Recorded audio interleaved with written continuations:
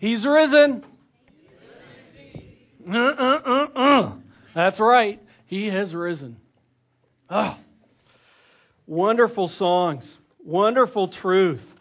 And praise the Lord. Hey, I want to begin this morning talking about last Sunday evening.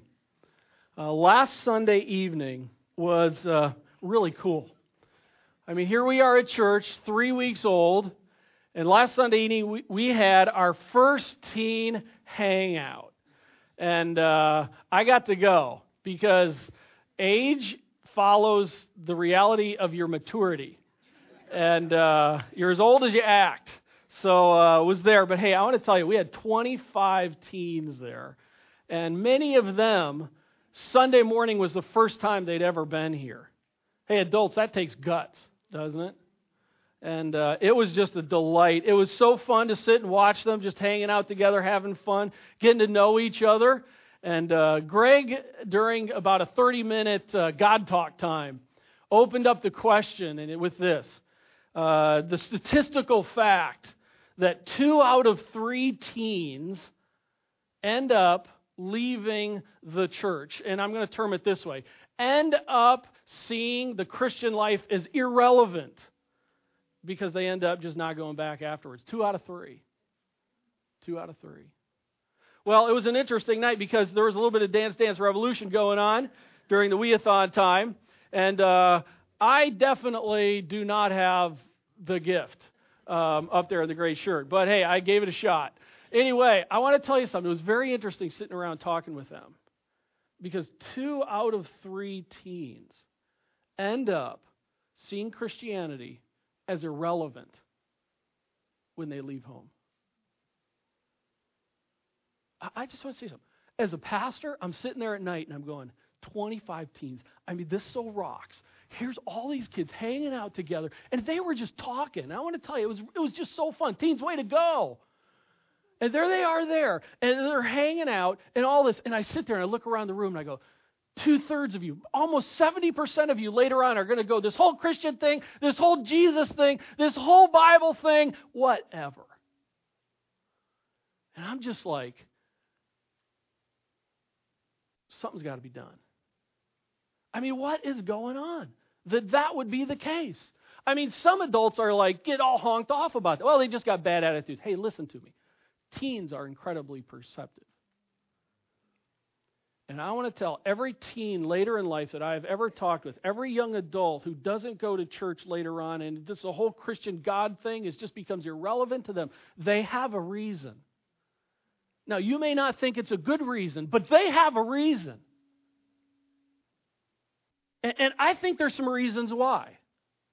And I just bring some of these up because each of these contain a little bit of reality, a little bit of truth, but yet it's kind of like something good that's gone way overboard. Now, let me just kind of hit some things here, okay? First, I want to call it because of Cool Whip Christianity. It's the kind of Christianity where the whole pie in the sky, lightweight, touchy-feely, lots of fluff Jesus. It's the I got my thing going, and I would love to have a little plop of Jesus on me so that I can just go a little bit sweeter and have a little bit more fun doing my thing. And I want to tell you, teens oftentimes, they see that. And they're like, what's with this? Come on, I want some meat. I mean, I love Cool Whip. I love Cool Whip. Okay? But Cool Whip all the time, come on. Another is because Christianity oftentimes in church today gives the idea, I'm calling it Lexus Christianity. It's what is the health, wealth, prosperity, American, I want Jesus because Jesus is going to give me everything I need and want and going to get me there in big time class. Because Jesus is here to give everybody everything they want. Haven't you heard that? Like, watch TV. Okay, is that what it's all about? It's the kind of thing where we give teens sometimes the perspective that Jesus guarantees I'm never going to get sick, I'm always going to get A's, I'm going to make 6 figures right out of college, I'm going to have a company paid for a Lexus at the same time, and I am going to marry the perfect hottie spouse that thinks I am the king or the queen of the universe. If you have Jesus. Come on. I.e., Paul wrote Philippians from jail. I think he has a little bit to say about that. Another is what I'm going to call out-of-touch Christianity.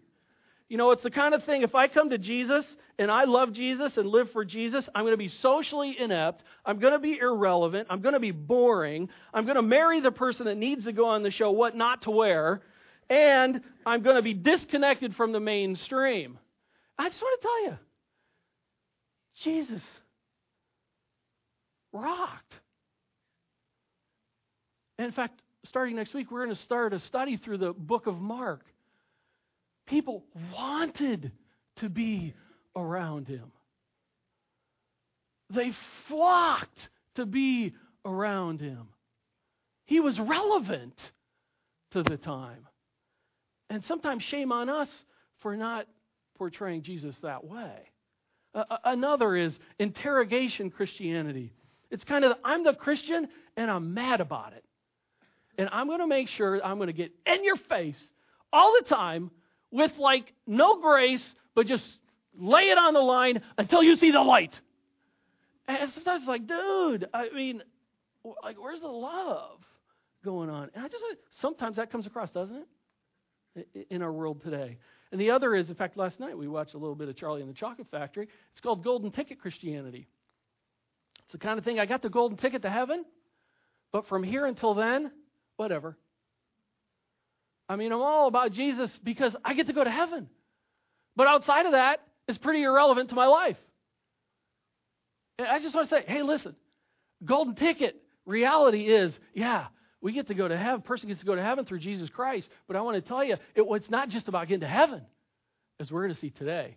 It's about everything. It's about everything. And last, because it's Easter, there's a hollow bunny Christianity. I had to fit, this in somehow here. In other words, it's the kind of Christianity that people and adults or teens look at and they go, man, that looks like the real deal. And then they get up and they like grab it and squeeze it a little bit or like bite into it. And it's like, what's with that? I mean, like hollow chocolate bunnies are so disappointing, aren't they? I mean, it's like, you conned me. I want the real Dove chocolate, 6 inches thick kind of stuff, right? Yeah, amen. Okay?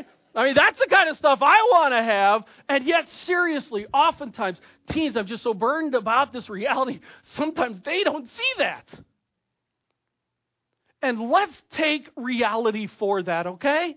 We don't want to be a church here that's hollow bunny Christianity. We want to be the kind of church here where, man, I just want to bite it thick and hard, and I'm growing and changing. I realize that. But we're getting thicker and thicker and thicker, looking more like Jesus. In fact, the last 2 weeks we took a look at Job. That was a thick chocolate bunny for Jesus. When things came along and the pressure started pushing, he didn't pop through. Well, he kind of did later on. But God is gracious.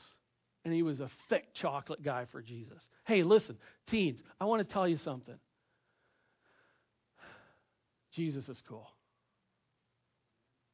And you choose to worship and to walk and to work for Jesus. I'm telling you, regardless of all the other kind of stuff going on out there, I want to tell you something. It's the real deal thing. Hey, adults, maybe for you, you're in the same reality. Like Jesus, whatever. Kind of cute. Hey, listen, this is what I think today would just really honor Christ today. Is if today we went to the Scriptures and tried to connect it all together, because there is a great disconnect going on. Don't you think that would be really good for all of us? And in fact, today, if you come in today and you're kind of like, Jesus, Shmeezus, I'm not quite sure what's going on. I am so glad you're here today. Because we're going to go and we're going to try and connect just the reality of what's what. Easter, Shmeester. No, Easter. He is risen. Everything is different because of that. Okay? Now, for some of you today, there's not going to be anything new. But it's going to be a William Randolph Hearst kind of day.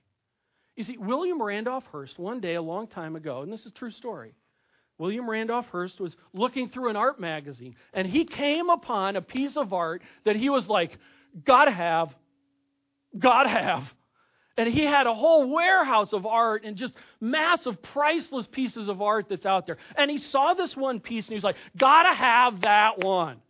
So he calls in his, I don't know what, art searching dude? I don't know what you call that. I don't have all that kind of art. Okay? But he brings him in and he says, listen, I want for you to go and I want for you to find this piece of art.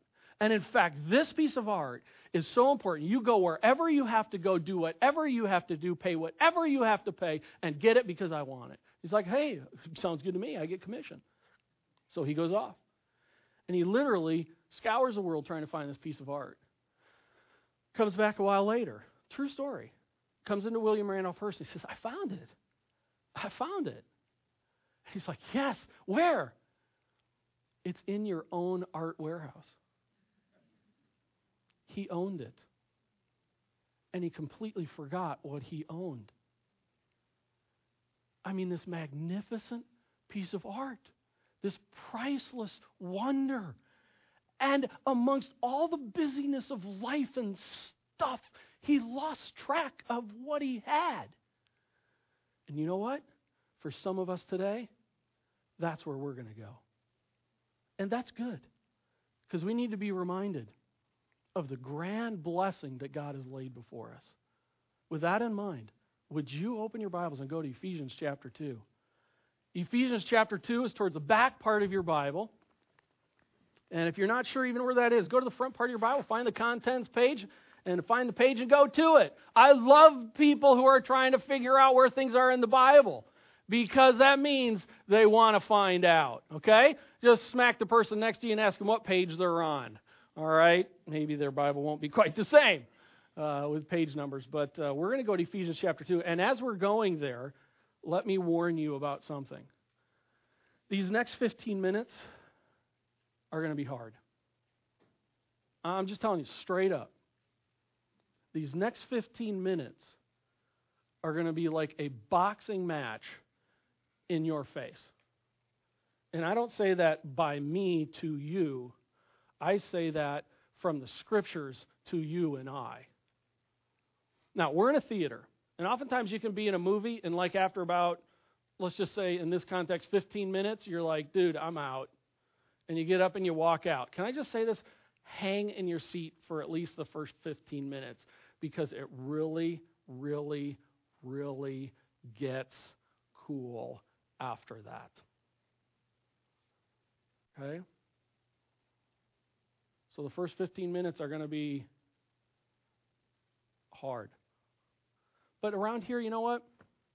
We're about the Bible, aren't we? Don't you want to just be about the Bible?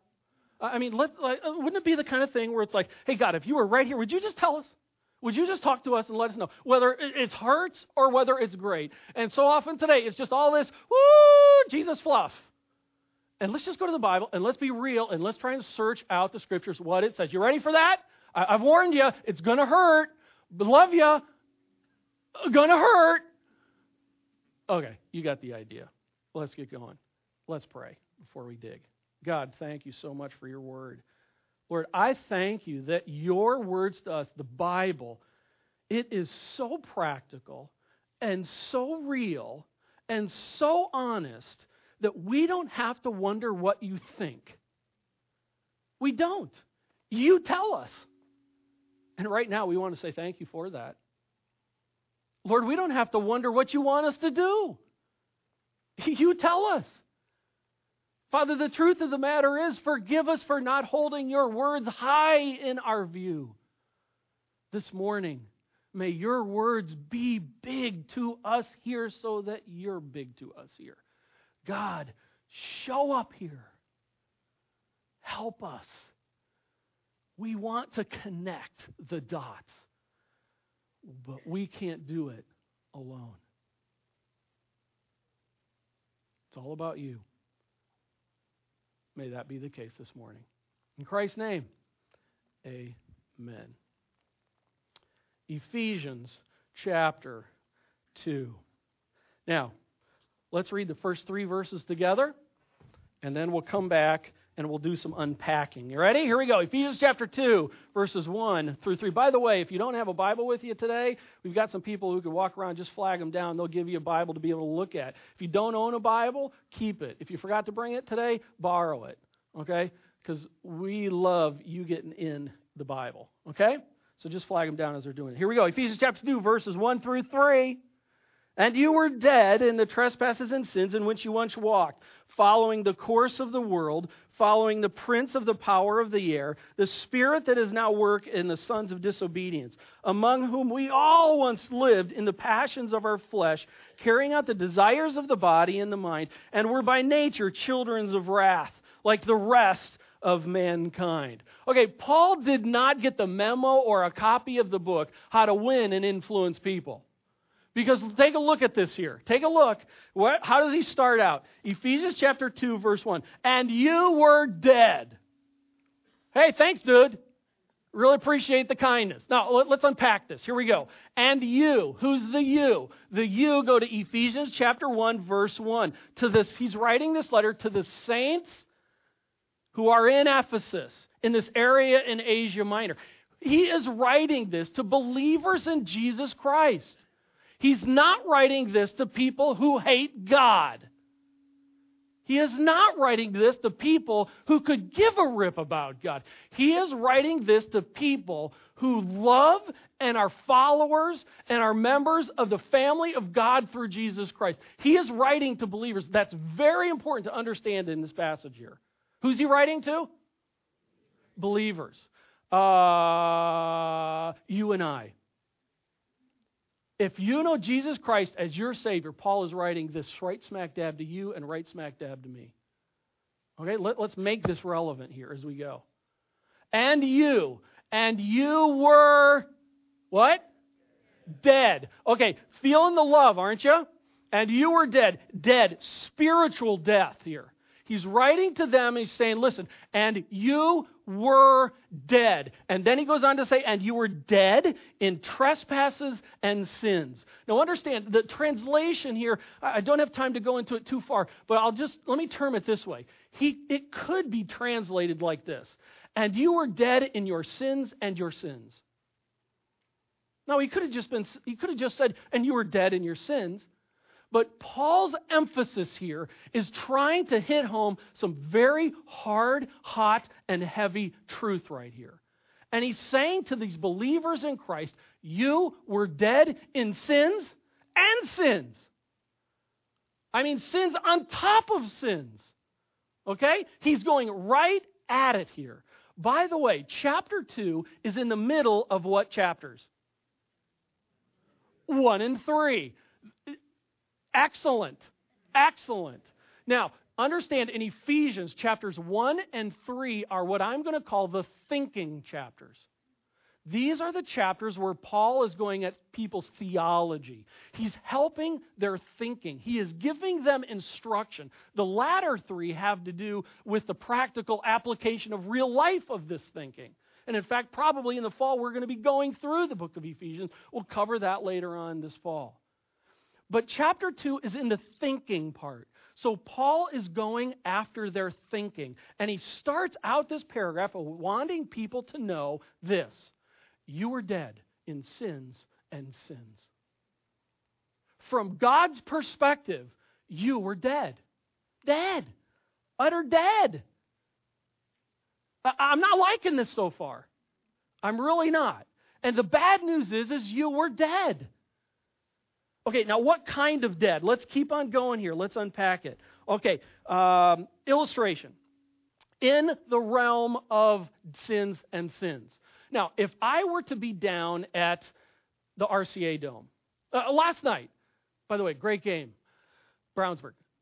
If I was down at the RCA Dome last night, and I called Karen at 10 o'clock at night, and I said, hey, babe, Karen's my wife, just make sure. I said, hey, babe, I am down in the dome, at the dome. Now, there's actually 2 ways that could be understood. One way is this, and this is not the way that this passage is talking about. One way is I could be outside of the dome, and I could be out on the street. Maybe I was at the library.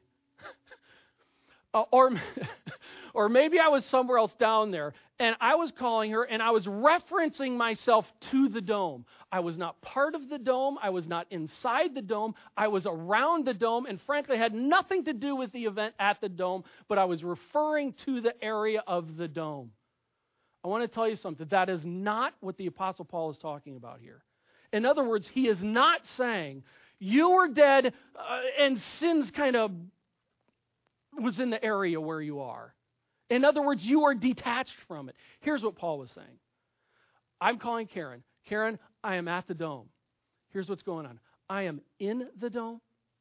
The game is going on.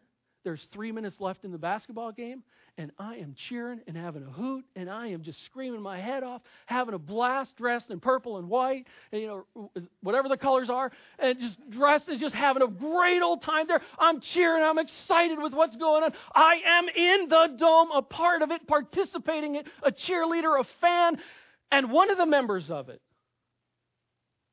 And in the Greek form here, Paul and his readers know very clearly. Paul isn't just saying, folks, this. You know what? Sin's kind of a bummer for you. I know it's getting in your way. Paul is saying, listen, hey, you and I, we are dead because we are in sin. Participants of it. Willingly so. Well, what am I talking about? Well, let's keep on going in the text here. Let's keep on going.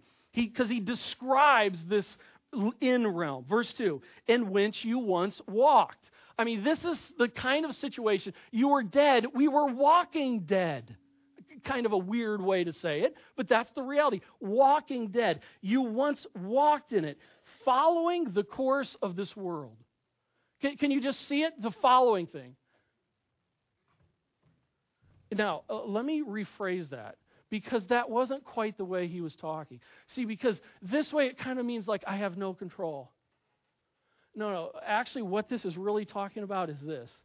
Yeah, love it. Seriously, in the form of the way the text is referring to this, he is talking about we are walking in it. It's all over. Woo! Sin and death! Sin and death! That's the kind of reality that Paul is communicating here. Before God, we are dead in our sins. And we are walking dead. And what are we following after? We're following after the world. And what's the next statement say? We're following the prince of the world. Hey, listen. What he's saying, folks, is to these people, he's saying, you are utterly spiritually dead before God. And you were walking like the rest of the world. This is just the norm. And you were following Satan himself. No, I wasn't. Yes, you were. No, I wasn't. I wish you weren't. And I wish I wasn't. Believe me, I would love to go take a razor blade and cut some of these verses out. Because I don't like what they say. But we want to be straight up with God, right? And this is what God says. Friends, this is bad news. This is like really bad news. You're dead before God. Alone. We're dead. And we're walking dead. And not only are we walking dead, but we're living dead. Because he goes on to say, verse 3, among whom we all once lived. And look, in the passions of the flesh, carrying out the desires of the body and the mind, and were by nature children of wrath. It's getting better, isn't it? I mean, he's just hugging these folks with just honest truth. With real. Hey, teens, I want for you to know, because I started out referring to Sunday night, I want for you to know, I love you. God loves you. But here's the reality. You are a sinner separated from God because of your sin. Hey, adults, guess what? Ditto. Ditto. And I just want to tell you, a lot of people don't want to talk about that nowadays.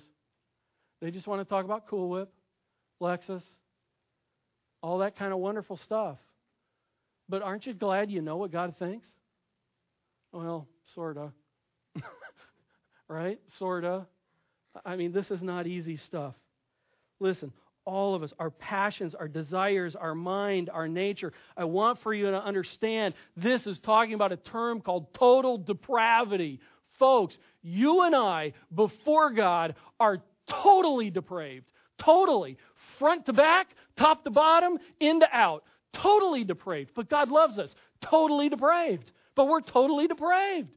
Total inability. Total possibility. We can't do nothing. We are living in it. Do we get that? I mean, man, Doug, that's kind of hellfire and brimstone. I'm really sorry. But that's the truth. And it hurts, doesn't it? Well, maybe Paul was just a little bit honked off, had a bad day when he was writing this. Let's take a look at a couple things. And in fact, let's do it this way. Let's refer to a couple of these things from this standpoint. There are 4 responses that commonly come out of this whole scenario, this whole reality situation. And here's some of them I've got. 1, God loves everyone, and this is just talking about the really bad people. I mean, this is just talking about like Hitlers and, bad people. Is anyone getting that idea this is what this passage is talking about? Because if you are, go to the left. Go to Romans chapter 3. Just flip over a couple pages if you want. Romans chapter 3, starting in verse 10. Okay, because this is going to really become even more clear here. Verse 10, and it is written, none is righteous, no, not one. No one understands. No one seeks for God. All have turned aside. Together they have become worthless. No one does good, not even one. Ouch! I just want to say the whole thing of, just ignore it. It's not true. I'm sorry, you can't. And if you want to, you can, but it doesn't change the fact of the truth of what's said. Another way to respond is say, well, I'm an innocent victim. Here's the way to say it. The devil made me do it. I understand, and I can go with that to a certain point. But I also want to refer to the reality of Jeremiah 17:9. The heart is deceitful and desperately sick. That's me and you. And then listen to this, James 1:14. But each one is tempted when he is lured and enticed away by his own desire. Hey, listen, can I just put it this way? I don't even need the devil or a demon around me to sin. I've got enough of it in me. And can we stop blaming Satan? Well, ultimately, yeah, but ultimately, no. I have to take ownership for it. Listen, this hurts, doesn't it? I have to take it. I am a sinner. I am the one who stands before God. I am guilty. The whole excuse of God, it was his fault. God's going to go, okay. What's your next reason? I'm guilty. Okay, now we're on. Wait, listen, folks. The devil made me do it. Yeah, maybe, but you've got enough in you and me to be able to do it. Remember last week when I was talking about the right or left? And it's like we're all bent to sin. We're all bent that way. We're all warped that way. That's just the fact of the reality. A third way is, I just need to love myself more. It's the self-esteem theology of today. Hey, look at Ephesians 2:1-3, and look at all that you got to love yourself about. I'm dead serious about this one, folks. And in fact, I'm going to make a statement that may kind of honk you off at me, and I'm going to make it anyway. Here it is. I am concerned that in this generation, we are self-esteeming our young people to hell. Why do I say that? Because if I'm so good, if I just need to love myself, and the great theologians like Whitney Houston and Mariah Carey and all these, I just need to love myself more. I am the hero. Wait till standing before a holy, righteous God. Just wait. And we're giving this idea, and I'm not saying we go around and say, you little miserable little sinner dirtball. I'm not saying that. But I am saying, friends, parents, are we teaching our kids about the reality of sin? Because God takes it serious. And it's all so much of self-esteem that I just need to love myself. Listen, we need to lose ourselves. And this is about me losing me and gaining me through Christ. In fact, I want to put a fourth option on the table that I think is the best option. I think is the biblical option. Help, God! Help! God, I am a sinner. I'm separated from you. God, help!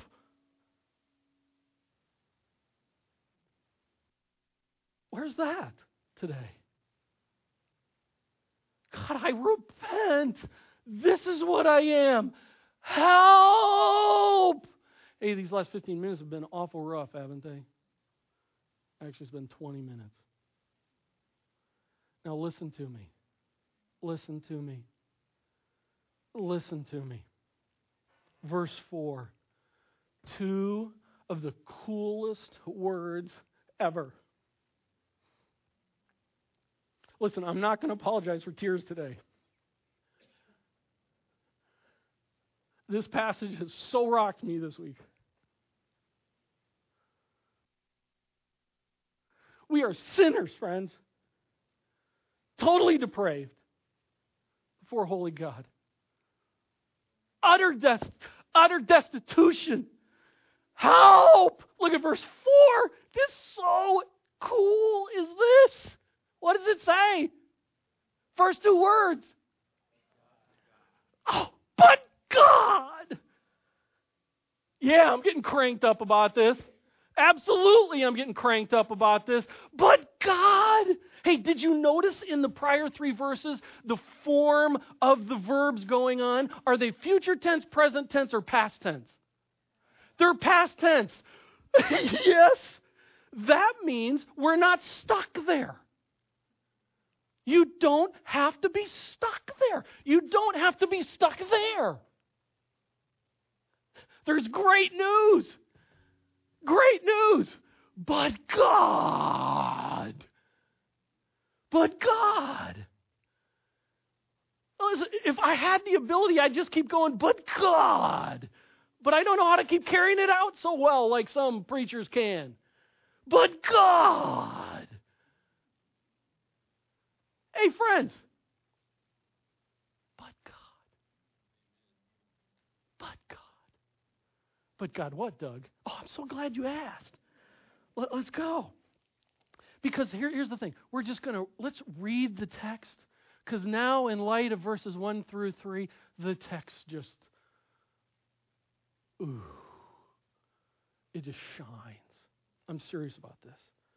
Glory in what's coming. But God, being rich in mercy. Now, do you see why he has to have mercy? Because of who we are in verses 1 through 3. That takes mercy. But God, rich in mercy. Because of the great love with which He loved us. Even when we were dead in our trespasses and sins. Paul just wants to make sure we know what the situation was. So he restates it. Even when we're in death, God loved us. Can we get just a little bit, yeah, God?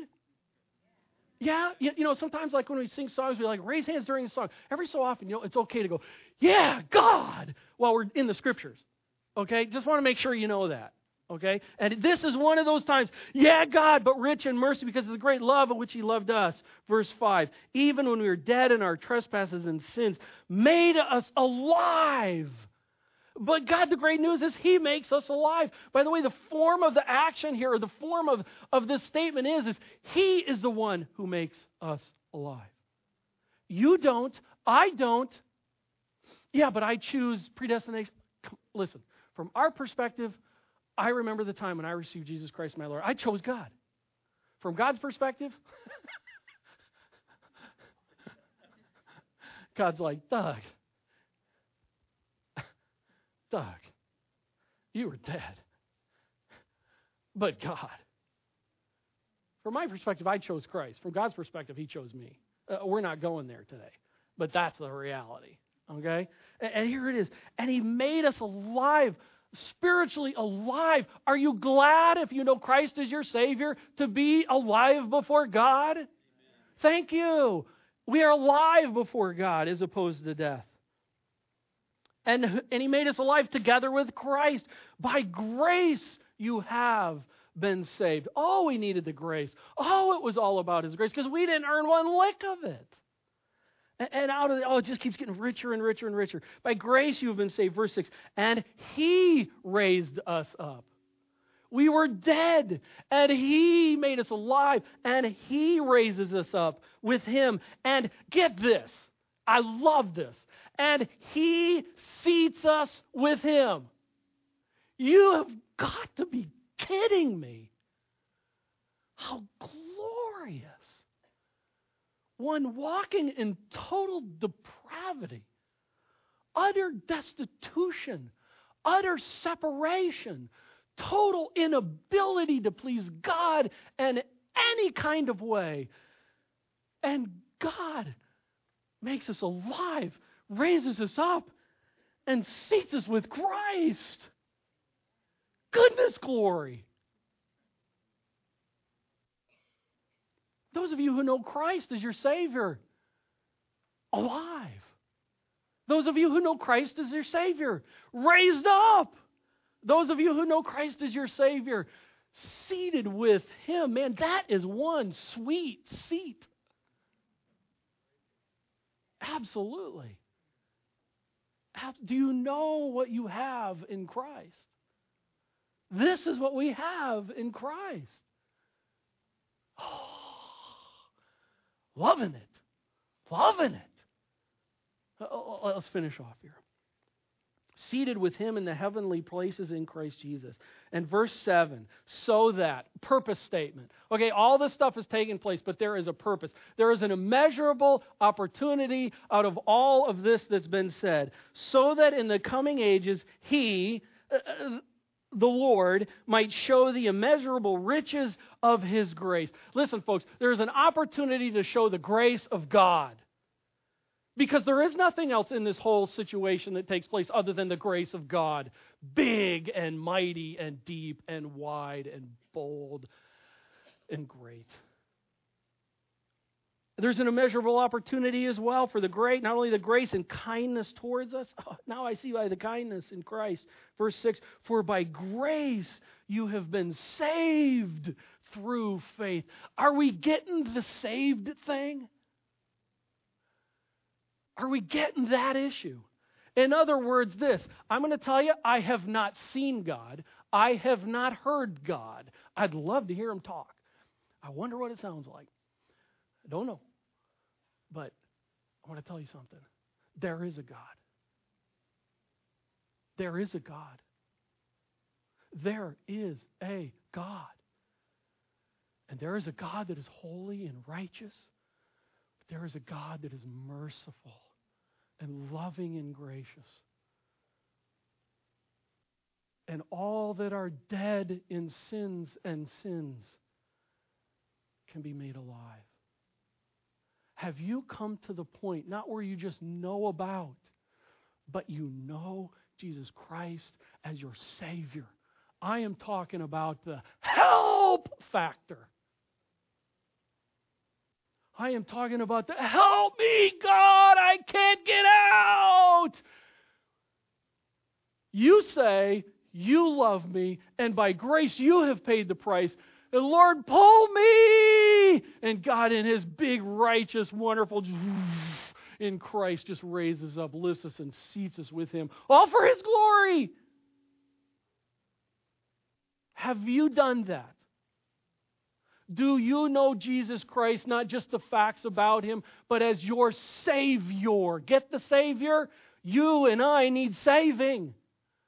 And He is the Savior. He rose from the dead to prove that He is God in the flesh, the one who came down, the incarnate Son of God who came to pay the price for you and me to save us. Do you know Him? Do you know Him? Because if you don't, you are in a peck of trouble, and I love you enough to tell you that. You're in a peck of trouble. You are a child of wrath. You are a son or daughter of disobedience. You're separated from God, and I don't want that to happen. And it doesn't have to. For by grace you have been saved through faith, and not of yourselves. It is a gift of God.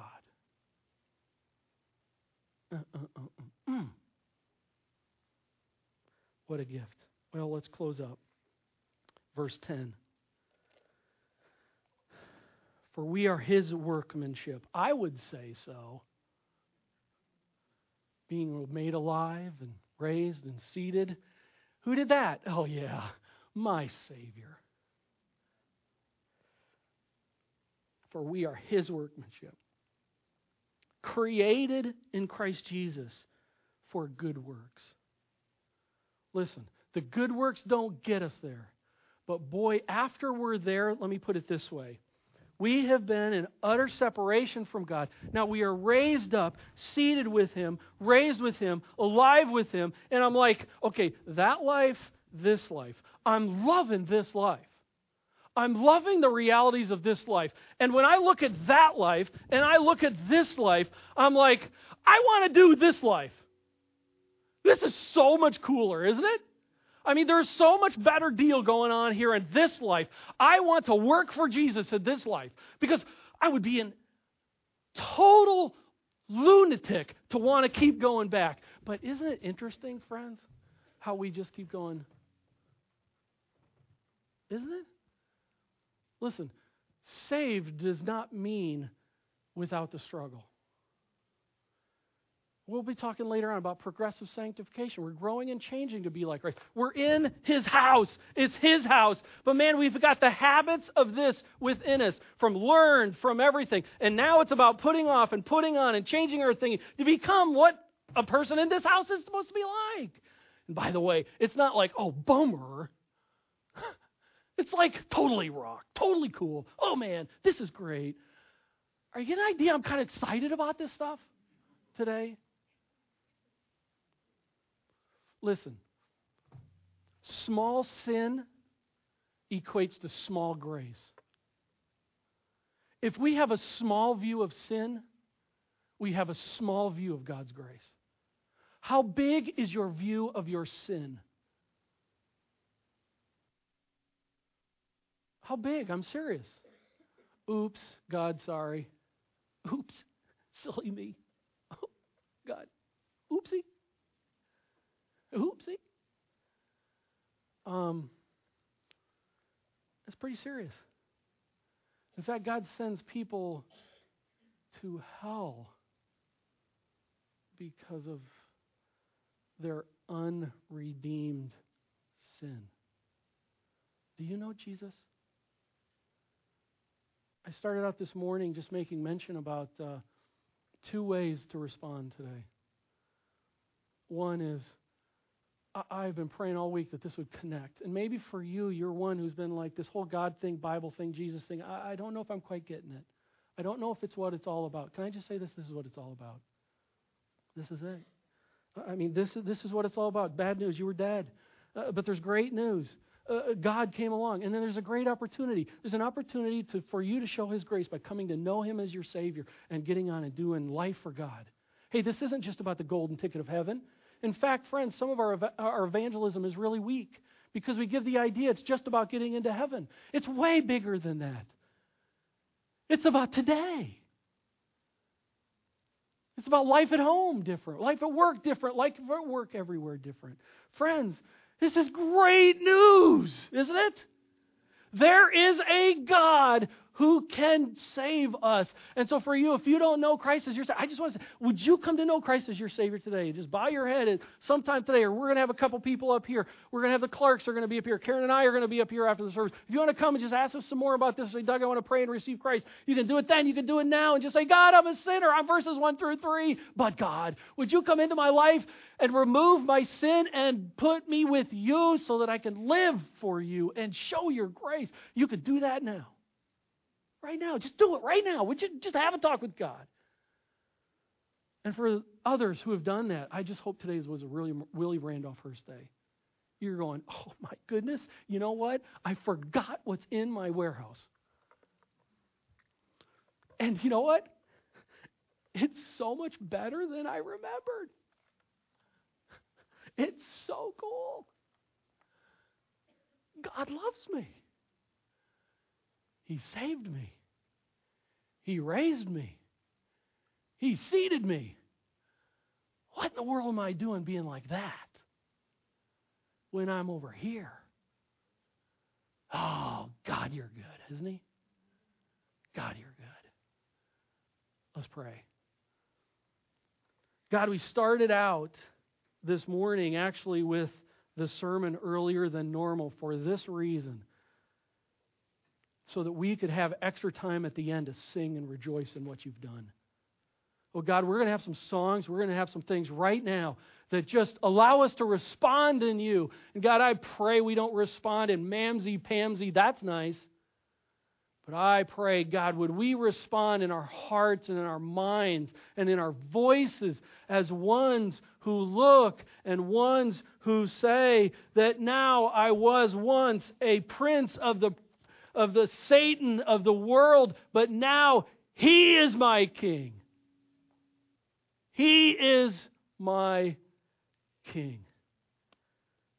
Amen.